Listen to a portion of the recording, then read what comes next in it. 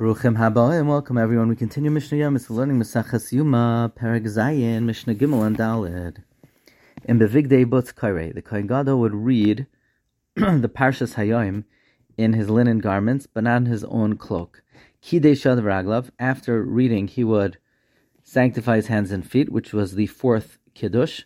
Pashad, he would take off the white clothing. Yarad V'Taval, he would go down and he would immerse in the mikveh and the lishkas beis haparva. Olav and estabak, he would come up and dry off.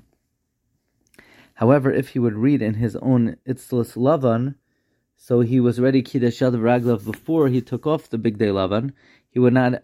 All he would have to do is take off his itzlus and v'toivel. Hey viulai big days of, they would bring him the gold clothing. V'lavash, he would wear it. B'kiddush shad raglav, he would sanctify his hands and feet for the fifth time.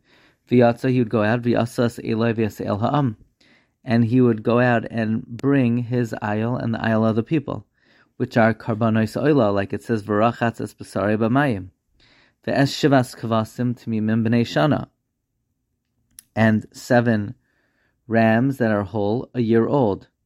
Divrei Rabbi Lezer, these are the words of Rabbi Lezer. The Gemara brings a brayso that according to Rabbi Lezer, he's not makriv in this tefillah, the third tefillah, except for his ayil and the ayil ha'am. He's also makdir at the emurei par and the sar hapnimiyim.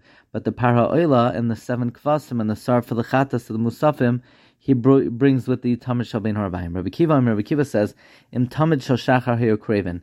The 7 kvasim are brought with the tamid shal shachar.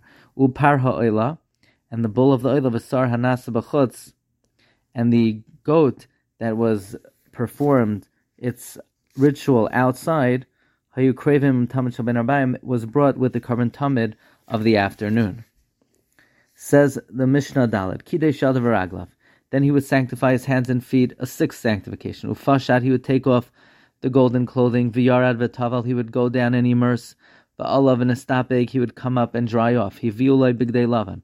They would bring him the white clothing, V'Lavash, and he would wear them. V'Kidei Shad V'Raglav.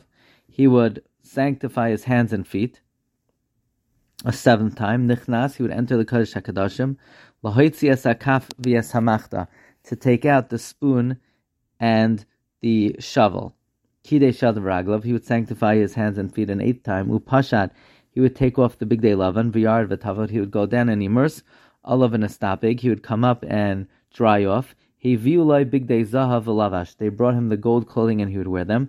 V'kidei shad v'raglav, he would sanctify his hands and feet. V'nichnas, he would enter lahakter k'taras shal bein harbayim, to makter the k'taras of the afternoon, or lahitav es haneros, and to light the menorah. V'kidei shad v'raglav, and he would then sanctify his hands and feet, a 10th sanctification. Ufashat, he would take off the gold clothing. Heviu loy bigdei atzmai, they brought him his own clothing, v'lavash, and he would don them. Umalavin oisai, and they would escort him ad beisa until his house. V'yamtav haya oisa lo eyabav, and a yamtav they would make, his friends would make for him if he emerged b'shalom on Matzah Yom Kippur, b'shashi yatsa b'shalom in HaKodesh, for his peaceful and safe emergence from the Kodesh HaKadoshim. Wishing everyone a wonderful day.